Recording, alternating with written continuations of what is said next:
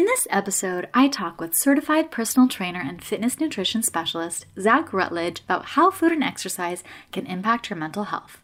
We also talk about Zack's personal story dealing with his own mental health, the gut-brain connection, and so much more. Hope you enjoy the show. The Mental Health and Wealth Show, the Mental Health and Wealth Show, the Mental Health and Wealth Show. Thank you so much for listening to the Mental Health and Wealth Show. This is host Melanie Locker. And first of all, I want to acknowledge that you are brave and amazing for being here. Getting ready to listen to a show about mental health and money is not easy, and I know you are ready for these amazing conversations. But before you listen, I want to let you know that all of my content is based on my own personal experience with mental health and money, as well as the experiences and expertise of my guests. I'm not a mental health professional or a financial professional, so content should not be considered professional, medical, or financial advice. As a trigger warning, please note that content on the show may include sensitive topics around mental health and suicide. So if you're currently in distress, please get in touch with a professional by texting HOME to 741-741. Thank you so much and enjoy the show. This is Melanie Lockhart, host of the Mental Health and Wealth Show. Today I'm interviewing Zack Rutledge, an ACE certified personal trainer, an ACE certified fitness nutrition specialist, and a certified brain health trainer through the Functional Aging Institute. He has a black belt in karate and has practiced yoga for almost a decade. He holds an MA from American University in Washington, D.C., and starts his licensed professional counseling grad program in January of 2022. Congratulations and welcome to the show. Thank you so much for having me. I'm so excited to chat with you and hear more about your story and get all of the details about mental health and nutrition and exercise. So first of all, I would love to hear about your journey to becoming a therapist, and also what's your own personal mental health journey as well? Sure. So becoming a therapist was actually the long way around. This wasn't something that I dreamt of doing since I was a kid. So when I was a kid, I had a quote unquote normal childhood, right? It was very stable and nothing was out of the ordinary. There were no capital T traumatic events. And looking back now that I have the insight, I could see that there were some depression issues going on. So I would take things like breakups harder than most people. And I just figured I was like a moody punk rocker, right? So I just kind of blew it off a lot of the time. And it wasn't until the summer after high school, my best friend was killed. And I called it the perfect storm because, of course, that happened. And of course, that's going to have a big impact on you. But it was also my karate school had closed down, which I had been in since I was 10 years old. All of my friends were leaving for college. Yeah, all of my friends had left for college. And also there tends to be, and I don't like to speak in generalities, but there tends to be not a trend, but a pattern where, let's just say, quirks like depression and OCD and things like that tend to manifest in the late teens, early 20s. So I was right smack in all four of those things, right? So that pulled me down pretty hard. And I had a tough time at the time, like differentiating between grief and depression. I thought it was just grief, and grief is something completely different. Grief is something we have to go through. Okay. And there were moments of pure grief, and it's hard to describe this to people who haven't had depression, but the grief felt cleaner. And I know that sounds weird, but it felt like a cleaner cry. Yeah. Kind of weird, right? Yeah. I know what you're talking about. Yeah. Yeah. And it was just something, I mean, you can't get around it. Right. So that happened. And, I tried going to college. I dropped out except for like a music course or something, and didn't go for about a year and a half. And I slowly kind of brick by brick built myself back up over the course of a decade. And after I don't know how in detail you want me to get, but after, that journey and helping other people through my personal training and all these other avenues, that eventually, believe it or not, it was through my, not just the personal training, but the fitness nutrition specialist. I was meeting with people through Zoom and helping them. We would meet to talk about nutrition, and we weren't talking about nutrition. Mm-hmm. Yeah. So that was really the final thing that was like, you know what, I just written this book and I was meeting with these clients quite a bit, and that was the final push to make this this major change. Yeah. I love that. And thank you so much for sharing your story. And I think you mentioned several very important points. First of all, the difference between grief and depression. And I know I've mentioned on the show before that grief is the price of love. That is what we all have to experience when we are in relationship with anyone, whether it's our friend, our family, a loved one, having a loss of any kind that will result in grief. And then depression is this kind of sometimes longer, more amorphous, kind of dirtier pain, to kind of piggyback off of what you were saying. And it can be more confusing in a way, and sometimes not have the reasons that we know, I'm feeling grief because someone died. I have a huge loss. And then sometimes with depression, it's not as easy to pinpoint, where is this coming from? And I love that you mentioned when you were studying with your nutrition clients, like it was not necessarily about food and nutrition. And I see that every day with money and mental health. People think that, oh, I'm just having a hard time at work, or I'm just in a lot of debt. And we tend to have deeper significance related to these issues, but no one's really talking about the central issue. And that's because a lot of these topics are still so taboo, right? Absolutely. Absolutely. Yeah. And I like that you say it's kind of hard to pinpoint. I mean, because I personally believe that there's not, well, I do mention in the book, there's not one flavor of depression. I went through a bunch, I call it flavors, or different colors. I actually felt like different color a lot of the time. But I also believe that there's not one specific cause. So like when I was going through the grief, I was like, oh, well, my best friend just died. Of course I'm depressed. Or I just went through this horrible breakup. Of course I'm depressed. And it wasn't that. Now looking back, it wasn't that. And, and it's funny the things you do. I was like, well, I haven't graduated college, so of course I'm depressed, right? So I figured, okay, so once I graduate college, then I'll feel whole. Well, maybe I figured out that, oh, I can graduate with honors. Maybe if I graduate with honors, then I'll feel whole. Did that. I was like, oh, well, maybe if I become a personal trainer, then I'll feel whole, right? And it wasn't until I turned the arrow the other way around, and I was like, oh, okay, here's where the real work begins, right? Yeah, it's so important to do that internal work. And oftentimes people aren't even forced to do that kind of internal work until there is a dramatic or a traumatic event like a death, a breakup, and we're kind of forced to get out of autopilot and into, gosh, why am I still feeling this way again and again and again? And I feel like there are these times in your life where you just kind of realize, like, I'm going through something hard and I have to do the inner work now to kind of solve that missing puzzle piece.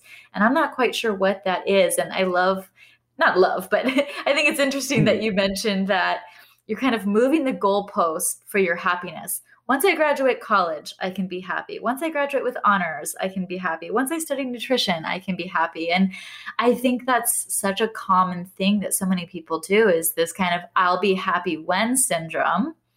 Oh, and I tried plenty of it for sure. Yeah. Yeah. And it's tough when you realize you're kind of chasing these accomplishments for this sense of fulfillment and purpose. And then ultimately, if you still feel unfulfilled or depressed, then it requires, kind of a deeper reflection, and that can be incredibly difficult. So what was that journey like for you? It's funny because in a way it started beforehand. I mean, as a teen, I didn't play a lot of organized sports, but I was like, well, once I get my black belt, then I'll really feel like I'm over. I guess you would say I was dysthymic, which is like this low level depression. I guess that's what we could call it if we were to pigeonhole it, which I don't know if any type of depression is really that clean to have one title, but if we were to call it that, maybe call it that. So I knew something felt a little off, and I was like, okay, well, if I become a black belt, then maybe that'll be it. And then I remember being in my early 20s, and I played CBGBs, and you probably don't know what that is, but that's, or your listeners may not know what that is, but that's like punk rock mecca. So that's like where the Ramones, Talking Heads, Blondie, Television, that's where they all came up. So that was like a dream of mine my entire life, was to play CBGBs, which is probably the size of your living room, by the way. It's very small. Yeah. And so we played it, and I remember like, this is a lifelong goal, and I'm opening for these bands that like I looked up to since I was a kid. We played it, and I remember like sitting in the van being miserable, and like I had accomplished like quite a bit at that point. I felt like anyway, I was signed to a record label, and I was doing all this stuff. And I was like, man, and it wasn't until I started actually working with clients, and this is before the nutrition stuff, but I was working with personal training clients. Something about that, and I don't know what it is, something about that cracked me open. It was developing these relationships with people, and it was, I don't know if it was so much reflective, but maybe I started listening to my own advice. I was giving people, a lot of advice, and something about that, and it wasn't quite the arrow was pointed inward yet, but it started to shift that way, and that was what really, that was the big accelerant, I would say. Yeah, sharing with other people and connecting with others on a deeper level can sometimes put that mirror back to us. And we're kind of like, oh, whoa, I need to do some more work, or I'm starting to see things in a different way. And so I'm so glad you had that journey. And I'm so curious to talk to you more about your work as a physical trainer and a nutritionist. So there's so much talk about nutrition and physical health and exercise. And I would just love to know kind of what is the link between nutrition, exercise, and mental health? Sure. Well, let's start with the physical aspect, okay? So if you're lucky enough to be able-bodied, and I would argue that even people who are wheelchair bound, they can still be doing some kind of exercise, right? So it's not like this is only for a certain type of people, right? Even if you have some pretty big disabilities, you can still get moving. You're going to get a lot of these benefits, okay? So this really doesn't exclude too many people. But first off, you're going to get a cognitive boost. And there have been some pretty big studies. So the cognitive boost is nice, right? But then you're going to be, then, you can be smart and depressed, right? So, yeah. Which, so whenever you work out, people always talk about like the endorphin rush, right? However, those endorphins, they're too big to pass through the brain body barrier. I'm sorry, the brain blood barrier. So that's actually not making its way into our brain, right? That's in our body, and that's great. But there's actually a ton of other things going on. Now, these endorphins, they give us that sense of like well-being, and also kills pain. Okay, so in case people don't know that. Now, this is going to sound weird, but your body actually makes cannabinoids. Mm-hmm. You actually make cannabinoids, okay? And what that does is it creates this, not so much the well-being, but it's that anti-anxiety, slightly different, right? But you actually create more of those cannabinoids when you're working out. You also get a boost in your serotonin and norepinephrine, which of course, that's great, right? And remember that, because I'm going to come back to that when we start talking about the diet, okay? And also, when we start moving our muscles, okay, now this isn't like our endocrine system or anything. This is actually our muscles. They secrete myokines when they're contracting. So it's pretty cool. So there's a lot of things going on there. Now that's just the science, right? So if we get to like the practical, this was another big point for me, okay? So I was, to put things into perspective, and I'm 5'9" and 170 pounds right now, which is nothing, right? It's nothing to talk about, it's whatever. So at the time, I was 5'9" and 124 pounds. Okay, so I was almost 50 pounds lighter, right? And when I say at the time, I mean I'm in my deepest depression, right? Mm-hmm. So if I got sick, there was nowhere for me to go. And I was getting, colds that just would not go away. Yeah. So cut to, I started playing in a band where the guys were really into working out. And being in shape was something I just it was a byproduct of doing so many martial arts, right? And the karate school had closed. So I started lifting weights just for the sake of lifting weights. So I was 124 pounds. Then I was 135 pounds. Then I was 145 pounds. And I was like, wait a minute. It wasn't just the building the muscle. And it wasn't just seeing that I could control something, which was also amazing. It was the fun of learning all these things and the fun of getting into something new. So it had this like kind of magical, like compound effect where all these things were happening. I was like, man, I can if I can control this, if I can get out of this, right? If I can change this, then who knows what else I can do, right? Because I thought I was just going to be stuck being skin and bones my whole life, right? Because that's just that's what my body wants to be. Naturally just wants to be very skinny. So cut to the nutrition stuff. So remember I was talking about the serotonin. Well, we actually create the vast majority of our serotonin in our gut and not in our brain. Yeah. So pretty wild, right? You wouldn't think that. So it's funny how science is going back to like we're this one organism, right? It's not so much all separated. Like it's like we're all this one thing, which is pretty cool. So there are doctors out there who are actually giving, believe it or not, and it sounds like I'm making this up and I'm not, they're giving probiotics in order to help fight depression. Crazy, right? To help balance out this serotonin issue. Again, I don't think there's one cause for depression. I come at it from, I call it the D-Day approach, which is kind of morbid when you think about it. But what I meant by it was like, we're coming at it from a bunch of different angles. Maybe I'll change that. Yeah. All right. So some people also, they attribute depression to chronic inflammation. Again, I don't think it's going to be the only thing, but it certainly can be a contributor. So whenever I'm talking to people about their diet, if they are going through some rough things, I tend to point them towards a modified Mediterranean diet or just a general low inflammation diet, because I mean these are mostly healthy foods, but I should pull back a little bit because of course a lot of people have insensitivities intolerances and allergies, things like that. So I do recommend, before I get ahead of myself, I do recommend the first thing when we're talking about nutrition is for people to get an allergy test. And people can't see me, but I'm pointing to my back. You can see me because they tend to do, they put like, it sounds worse than it is. They do all these pinpricks on your back on like a grid. Oh, wow. And each pinprick like represents what it is they're testing for, right? But super, super, super helpful. Like we can see, is it wheat or is it gluten itself or is it whatever it is? And, so that's why I say the modified Mediterranean diet, because you can kind of almost like building blocks, right? You can take out the things that maybe bother you and throw in some other things, right? So that's where I always start, is we want to get that inflammation down. I think you brought up so many great points, and I agree with you that depression can have so many different causes. Like I know that I've had situational depression. I've had chemical depression that has required antidepressants. And just this past year did I really dive into the science between the gut-brain connection and learned that 90% of serotonin is created in the gut. And then I learned that depression can also be inflammation in the brain, which was just like mind-blowing for me to understand, but it totally made sense when I thought about it. And just going back to the exercise a little bit, just want to share my personal story very quickly. Like I was always like, I'm not an exercise person. You can just see me in the arts and music section of life. Like I'm good. Like I hate exercise. Like I think it's awful. And what I realized is I just hadn't found something that I liked yet.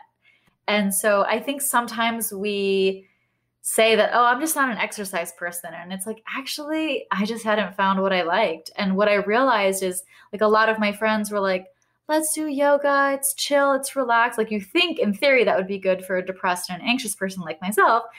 But actually, I just felt like my brain was at odds with my body because I was just like overthinking and whatever. And what I realized is 2.5 years ago, I took a 6-week boxing challenge. And I was like, this is the most un-me thing I could have possibly imagined doing. Like boxing seems violent and very testosterone driven and like sounds like so weird and out of my comfort zone. But I was like, I feel like I need to get out of my comfort zone. And quite frankly, at the time I had a lot of pent up anger and resentment that I needed to get out. And so I was like, you know what? Hitting some shit sounds really fun. So like, let's just try this for 6 weeks and just get through the 6 weeks. And if I like it, great. If I don't, then I did it for 6 weeks and I can move on with my life. I completely fell in love, and I've been boxing ever since, minus parts of COVID, but I love boxing. And I realized like I personally needed something very high intensity and something that can help channel my emotions outwards and really just like have that kind of body brain connection where it's really intense. It's really focused to the point where I feel so much better afterwards. And what I do to this day is I track my mood before boxing on a scale from 1 to 10. Like today, I'll be honest, I was not in a great mood this morning. I was like at a 2. My mental health was kind of bad because of a bunch of deadlines and all this other stuff. And then after boxing, it was a 4. And I'm like, that was great. And then some days it's been like a 2 to a 7. It really just depends on the day. But like I've tracked every time. And even on my lowest day, it'll still go up by 1 point. And so I'm like, you know what? I always feel better when I exercise. And me tracking, kind of like you track your finances and your budgeting, I notice I feel better at least by 1 point. And so for me, boxing has been part of my tool to manage my mental health. I know it's something that can make me feel at least a little bit better. Obviously, it's not a clinical cure for depression, anxiety, all that stuff.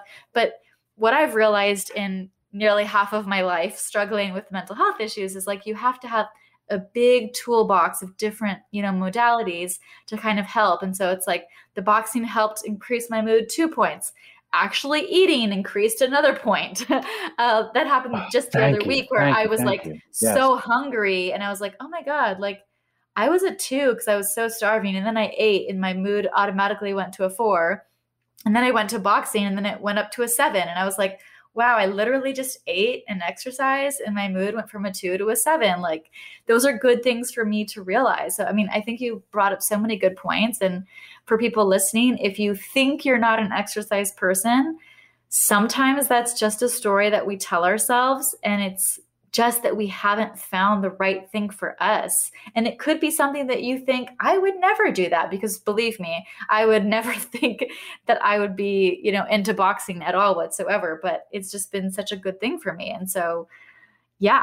Preach on, sister. I love everything you said. And like, I don't believe that there's a silver bullet cure for anything, mental health wise anyway. And I love the whole point system, which is why I try to come at it from all these different angles. I have a friend who, he has really like crippling anxiety. And I eventually talked him into taking some meds for it because he was in pretty bad shape. And he, a couple months later, he's still calling me with a lot of issues. And I was like, dude, you still got to put in the work, right? Mm-hmm. But it did bring him from his 2 to his 4 or 5, right? So all these things can add up. So now imagine if he started boxing or if he did his equivalent, whatever he loved. Maybe for him it is yoga, right? Yeah. And then he stayed on top of his diet, right? So I love this whole synergistic approach. I love everything you said. Yeah. Yeah, totally. And, since you mentioned the gut-brain connection, which has just been a huge kind of passion of mine this past year, I read this book called The Mind-Gut Connection, which unfortunately I'm forgetting the author's name at this point, but we'll have in the show notes. But it was all about the gut-brain connection and how our gut really is our second brain. There's the enteric nervous system, which is literally a whole second nervous system. So when you are having those kind of butterflies or those gut feelings, that's a real thing. Trust it. And what I found was that so many people with mental health issues like depression and anxiety had, gut issues such as constipation or irritable bowel syndrome or diarrhea. I know we're going to get a little bit gross on the show, but this is the real stuff, people. But, it's like, and then vice versa. I've heard that people who were diagnosed with IBS would have higher instances of anxiety and depression. And so it became so clear to me that these things are bi-directional and that people who have mental health issues are more likely to have digestive issues, and people who have digestive issues are more likely to suffer from mental health issues. And I've been on my own personal journey to kind of like heal my gut and heal my brain, because once again, if I can figure out any tool that can help me, even just by 1 point, I want to make sure I'm doing that. And so I've been kind of leaning more towards low inflammation diet, trying to eat more fruits and vegetables, trying to limit the sugar. So I'd love for you to talk a little bit more about the gut-brain connection. I know you mentioned a little bit earlier about creating serotonin, and I just talked a little bit about kind of the bi-directional way that it works, but I'd love to hear kind of your thoughts. Well, you stole my enteric system answer. I will say this. Another reason that we want to take that whole allergy test, it's not just the inflammation, right? But it's going to force you to kind of pay attention to what you're eating as well. Because I've had clients, and this, again, sounds weird because you don't expect it. But I've had clients where I told them to do that. And these are the clients who, are sort of supposed to be talking about nutrition. They end up talking about their families and all these things, right? Mm-hmm. So I tell them, go get this allergy test done. And they kept a food journal for me. And that was all I said for that week. I was like, just keep a food journal. And we didn't make any changes. And I said, and get this allergy test on. But because they were so much more aware before they even got the results back, they were so much more aware of what they were eating, that their mood actually boosted because they were like making conscious decisions, right? I'm lucky enough to where the foods I eat, it's very apparent. So if I have a glass of milk, I know it's not going to end well. So like, I know my foods, where they fall. But if you're not quite sure, and there are quite a few people out there who are just so used to eating garbage and feeling like garbage, they don't know what's what. I've had people actually get upset stomachs after they had a salad because they're so used to eating these low fiber foods or chasing like a sugar rush, right? And that's the only time they would feel okay, was after they had fast food, because you're getting that salt and the fat and the sugar all at once. So that's what makes them feel good, right? But then invariably you're going to crash and get low. But they actually felt like garbage after they had the good food, the good fuel, because it takes some time for their body to adjust to that, right? Yeah. So of course, this is one of my passions, so I could go on and on about this. But we don't have a whole lot of time. But yeah, I think everything you mentioned hits the nail on the head perfectly. Yeah, and I think you mentioned a good point. Like, it's important to just even be aware of what foods might be causing us upset, either in our stomach or even just our mood. I mean, that's why I really limited my drinking and stopped drinking for a large part of quarantine, is I was like, I just don't feel good, and this is not good for my mental health.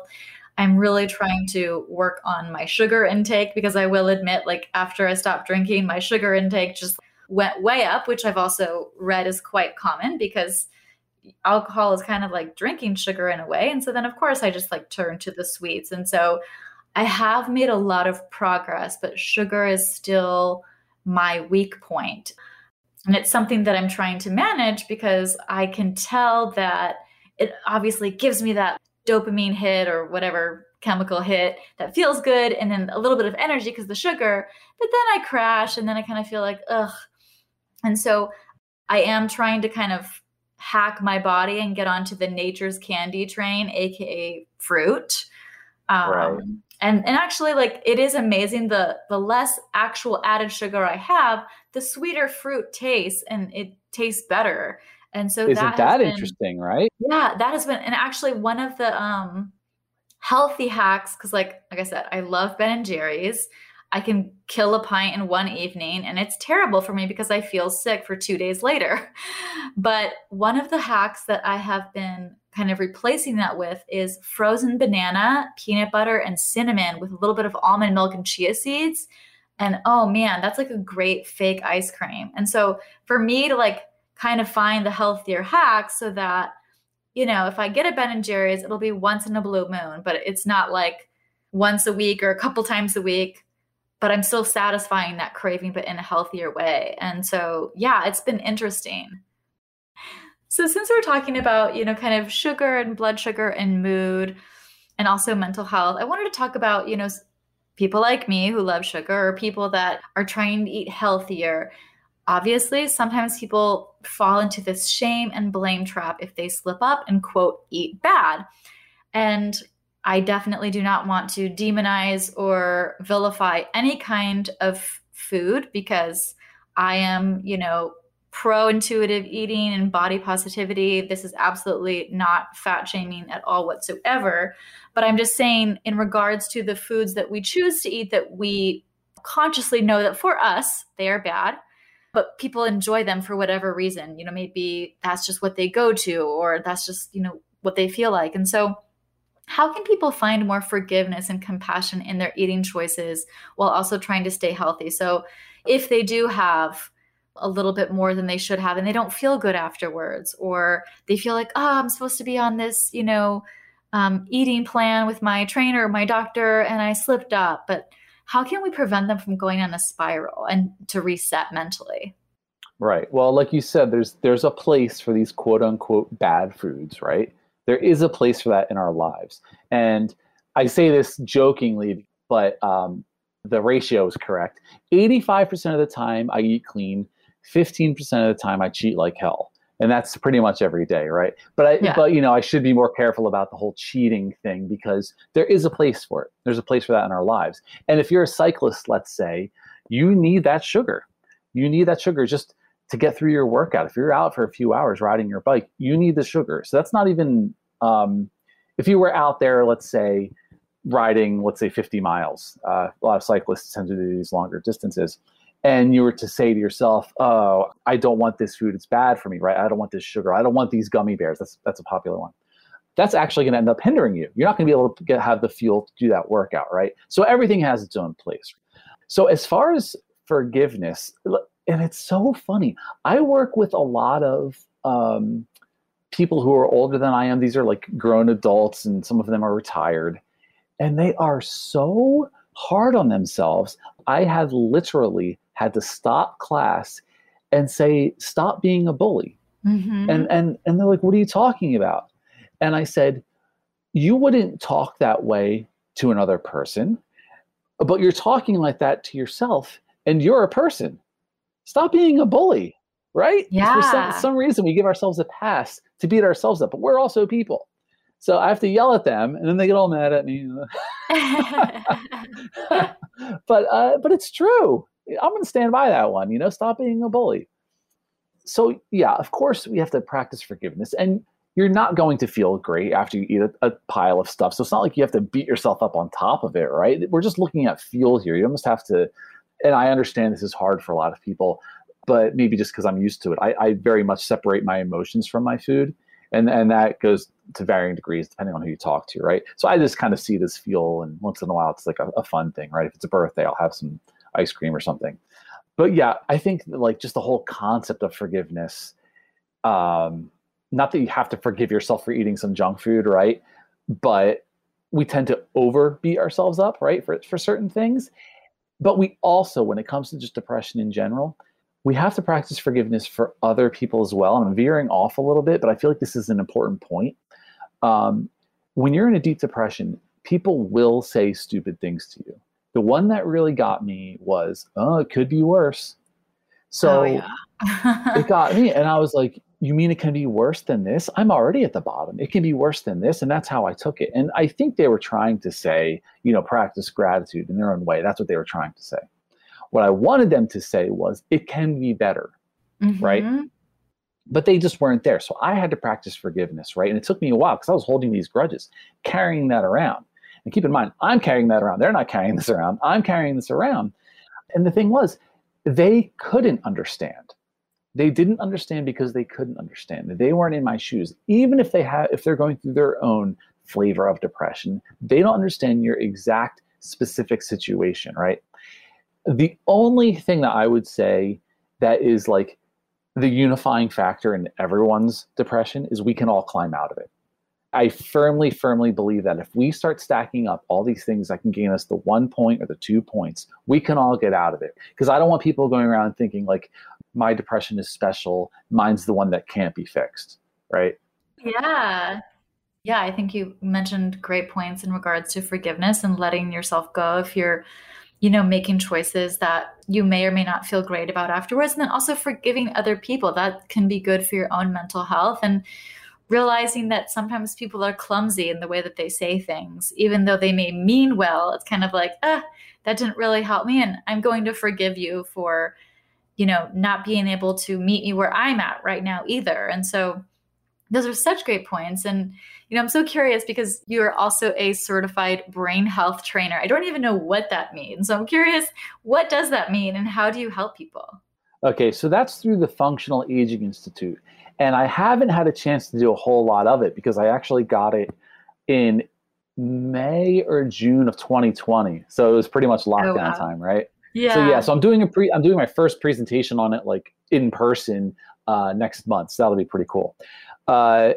Essentially what we're trying to do here is through whether it's physical activity, a lot of it is the combination of physical activity and some kind of brain challenge. Okay, let's put it that way, right? So what we're doing here is we're trying to build this cognitive reserve. So as we age, if we do lose some of our like the neural density, if we lose some of it, we would already have so much of it, it's not going to matter, right? So there's that famous study with the nuns who they had all these amyloid plaques in their brains. They should have had dementia. They should have had Alzheimer's, but they didn't. They didn't show any symptoms, but here they are after they pass. We're looking at their brains and they have all these amyloid plaques. But it turns out they live this great lifestyle where they have their social support and they're still challenging themselves. They're still working. And their brain literally found ways around it, okay? So what we're trying to do here is we're creating these environments for ourselves. Now, I'm going to give you two things that I love right now. Number one, I think everybody should juggle. Oh, yeah. I was terrible at it, and now I'm mediocre at it. So everyone should juggle. Everyone has to be a beginner once. Yeah. And it's great. My cat loves watching me juggle. Yeah, forever. I can imagine. Watch it. Kind of weird. Another one, and this you're going to get a lot of bang for your buck here. Have you ever heard of pickleball? Melanie. End this meeting early and go find a pickleball court. Okay, so pickleball, it's like a cross between tennis and ping pong. So it's like smaller tennis, but bigger ping pong. So they literally just changed some tennis courts. They modified them and put in some pickleball courts like across the street from where I live. So I'm super stoked. Super, super great for your brain health. You're using these paddles. They're closer to paddles than rackets. And you're knocking around. It's almost like a wiffle ball. And it makes this really, really great sound. And so that can count as one of your physical activities, right? But it's also really, really good for brain health. I think the occipital lobe, maybe it's really good for. I forget which lobe. They kind of like, they draw it out in these maps, which lobe these things are good for. Yeah. Anyway, get into pickleball, guys. I love guys. that. Yeah, it sounds so fun. I think that's so great. All the rave. Be proactive. Yeah, it's all the rave in the senior communities. They love it. So I love that. Thanks so much for sharing your expertise. And I wanted to end this interview and ask about what are your top recommendations for people who are maybe struggling to manage their mental health and they want to use their body and their nutrition to help maximize their mood. Well, find something you love, right? So find something physical that you love. And I know we talked a lot about physical things and food and things like that. And they absolutely have their place, but there's a myriad of things that go into this. I will say I joke that I wrote this book for the worst possible audience, for the worst possible sales, because my audience isn't going to go out and find help, right? So in a way, I wrote it as like a gift. So people with depression are notorious for having problems getting started. If you love someone who's depressed, I have some really great advice. Have them come with you to a group class. So I know, Melanie, yoga wasn't your thing, but maybe say, hey, I'm nervous to go to this yoga class. Would you mind coming with me? That's going to make this depressed person feel like they're doing you a favor. So that's a small win, right? It's going to get them in a situation where they're getting active. And with yoga, you're going to have the social aspect. You're going to have a mental aspect. You're learning something new. Now, it doesn't have to be yoga. It can be a HIIT class. It can be a group, a bar class, a Pilates class, whatever you're into, right? It can be boxing, right? But ask a friend to come with you, okay? Now, as far as if you are depressed, like I said, find something you love, but don't put too much pressure on yourself to find that silver bullet. Make those small changes. So I start every single morning with a tall glass. Well, I brush my teeth, and then I have a tall glass of water. Okay.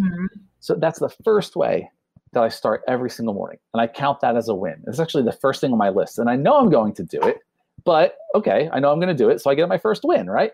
Yeah. So drink a tall glass of water. Then I have my breakfast with my my supplements. And I do recommend certain supplements, but of course, talk to your doctor because there may be something that just doesn't sit right with whatever you're taking, right? I mean, like for instance, if you're in the Northeast, a lot of us are really low on vitamin D because we just don't get enough sunlight. So I put vitamin D in there, which can affect mental health. I put turmeric in there, which I'm a huge fan of. That's for the inflammation. But again, you got to check with your doctor, right? Just to be safe. So even just starting with that glass of water, a healthy breakfast, and getting those supplements in you, that's your win.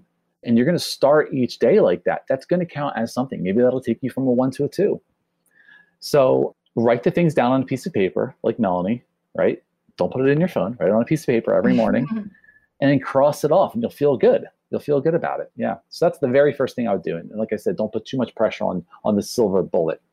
I love that. Thank you so much for sharing. And yeah, like I love to just wake up and have a glass of water to hydrate my brain because I know that we've been sleeping for hopefully 8 or 9 hours and we're naturally dehydrated after not having that, water for all that time. And our brain is a lot of water and our body's a lot of water. So let's rehydrate and I make my bed. And it's like, that is a small win for me. It's like, hey, if I do nothing else the rest of the day, my bed's made and I had water. And then, yeah, try to keep, having that ball move forward. What's the next thing that I can do that'll make me feel good? And maybe that means also taking things off your schedule and letting go of pressure. I know we're getting back to everything opening up and going back outside and people may be packing their schedules again.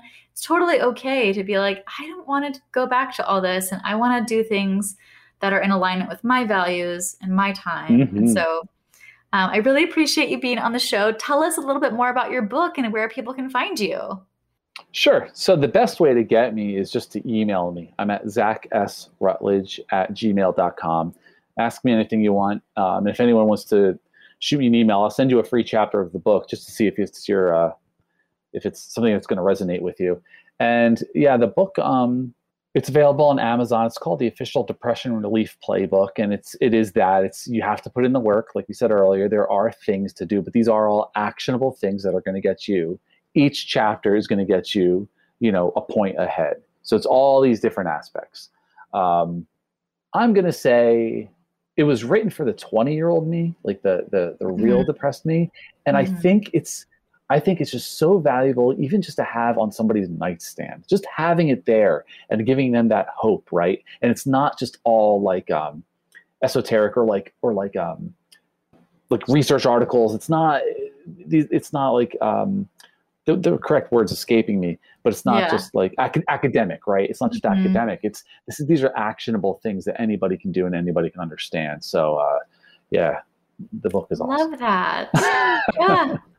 Well, thank you so much for being on the show. This has been such a great conversation, and I know the listeners will get so much out of it. So thank you so much. I appreciate you sharing your time and expertise. No, thank you so much. And I love everything you do. It's a real honor being on here, and I'm so glad you're doing it. Yes. Thank you so much for listening to the Mental Health and Wealth Show. Want more content and support? Sign up for the Mental Hump newsletter and get our free mental health and money inventory worksheet. You can sign up at mentalhealthandwealth.com and also check out our other blog posts and podcast episodes. Also, we host a Mental Health and Wealth Hangout every other Thursday over Zoom at 5 p.m. Pacific to chat about all things money and mental health. The best part, it is free. If you'd like to support the podcast, it would mean so much to me if you left a review, and you can also support me at ko-fi.com/Melanie Lockhart. And lastly, I want to remind you to do something for yourself to take care of your mental health and wealth.